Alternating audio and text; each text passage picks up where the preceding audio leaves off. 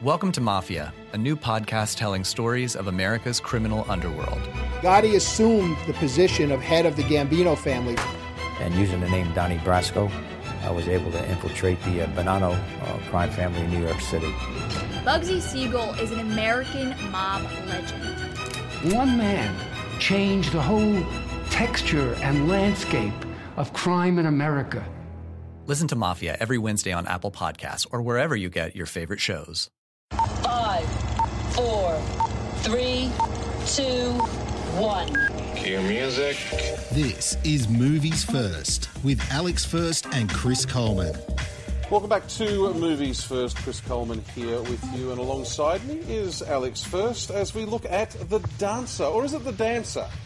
No. We do the English, The Dancer. Absolutely, The Dancer. Now, I got to ask you, we established some time ago that Chris has got many talents. You are an actor. You are a terrific radio announcer with a great voice. You are somebody who sings and does a very, very good job of singing. Unless you think of beached whale dancers, I can't see you ever having been a dancer. Were you? No, not really.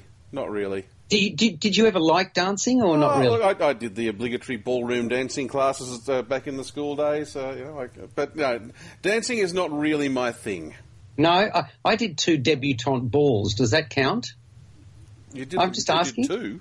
I did 2. Yeah. There were 2 occasions with 2 different ladies. It was very pleasant. Yeah, I enjoyed it. I loved my dancing. I grew up during the disco era. So each Friday and Saturday night we used to go to the disco with the silver ball, the mirror ball in the middle of the room, and all those Donna. Pardon me. This explains a lot. It does. Yeah, the Donna Summer numbers and all of that sort of stuff, and we had the tight pants and the flares, and we had the peace signs. That was during. Yeah, it was good era, wasn't it? I mean, I loved the 80s. I thought it was great. The 70s and the 80s. Didn't you? Come on. Come on, we're trying to motivate people here. Anyway, this is totally different to that, The Dancer. It's a period drama. Rather unusual story about endeavour, achievement, heartbreak and pain concerning one particular dancer who rewrote the rule book. She was born in the American Midwest. Nothing in her background destined this farm girl called Loie Fuller to become the toast of Europe's Belle Epoque cabarets, even less to dance at the Paris Opera, because she was hidden beneath meters of silk and her arms were extended by long wooden rods.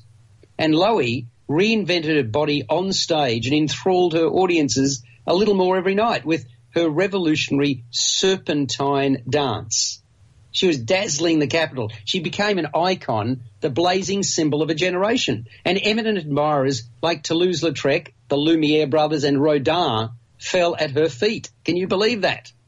So we're talking, as I say, Belle Epoque cabaret. Now, even if the physical effort risked destroying her back, which it did, even if the glare of the stage lights seared her eyes, which they did, she would never falter in the quest to perfect her art. That's how much she thought of her routine. But then she met Isadora Duncan, this young prodigy hungry for glory.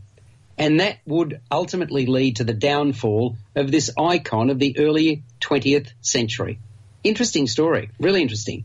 Co-written and directed by Stephanie De Giusto, The Dancer began when Stephanie saw a black and white photo of a dancer hidden in swirling veils and floating above the ground. And that was captioned, Loie Fuller, icon of the Belle Epoque. So De Giusto was curious about the woman behind the long swathes of fabric and intrigued by this story.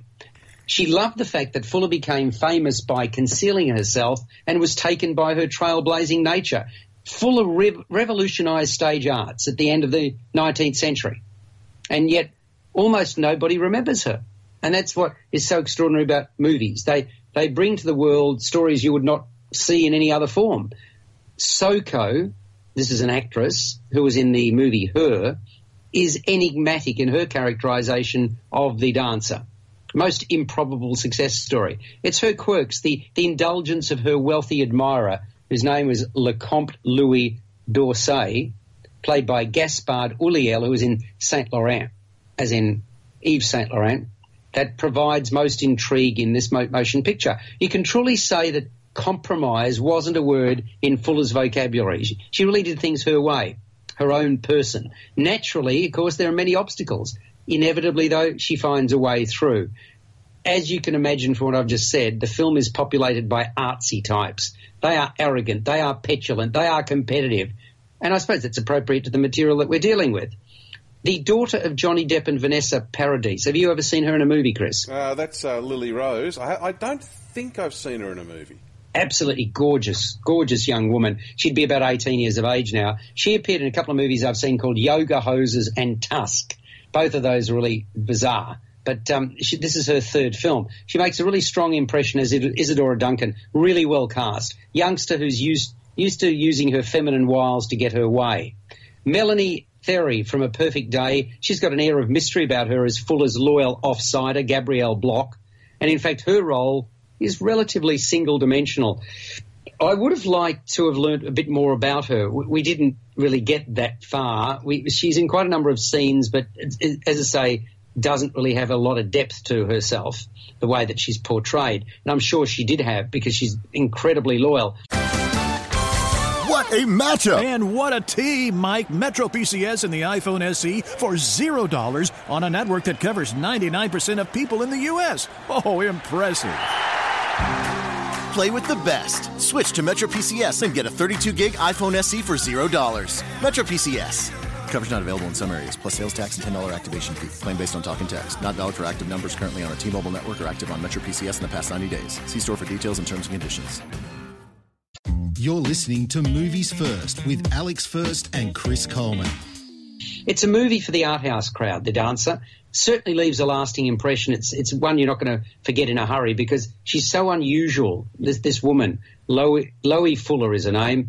It's L-O with an umlaut over the I and then an E. Loie Fuller, the toast of Europe's Belle Epoque cabarets in the movie The Dancer. I was checking the soundtrack credits for this. It intrigues me. The soundtrack ranges from Nick Cave to Beethoven to Vivaldi. There is your very definition of an eclectic soundtrack.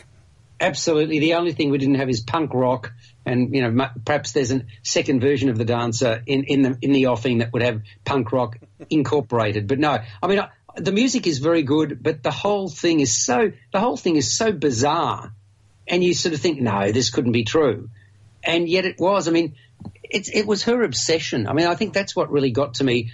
Loie Fuller, because she wouldn't compromise, she just sort of said, well, people have to understand.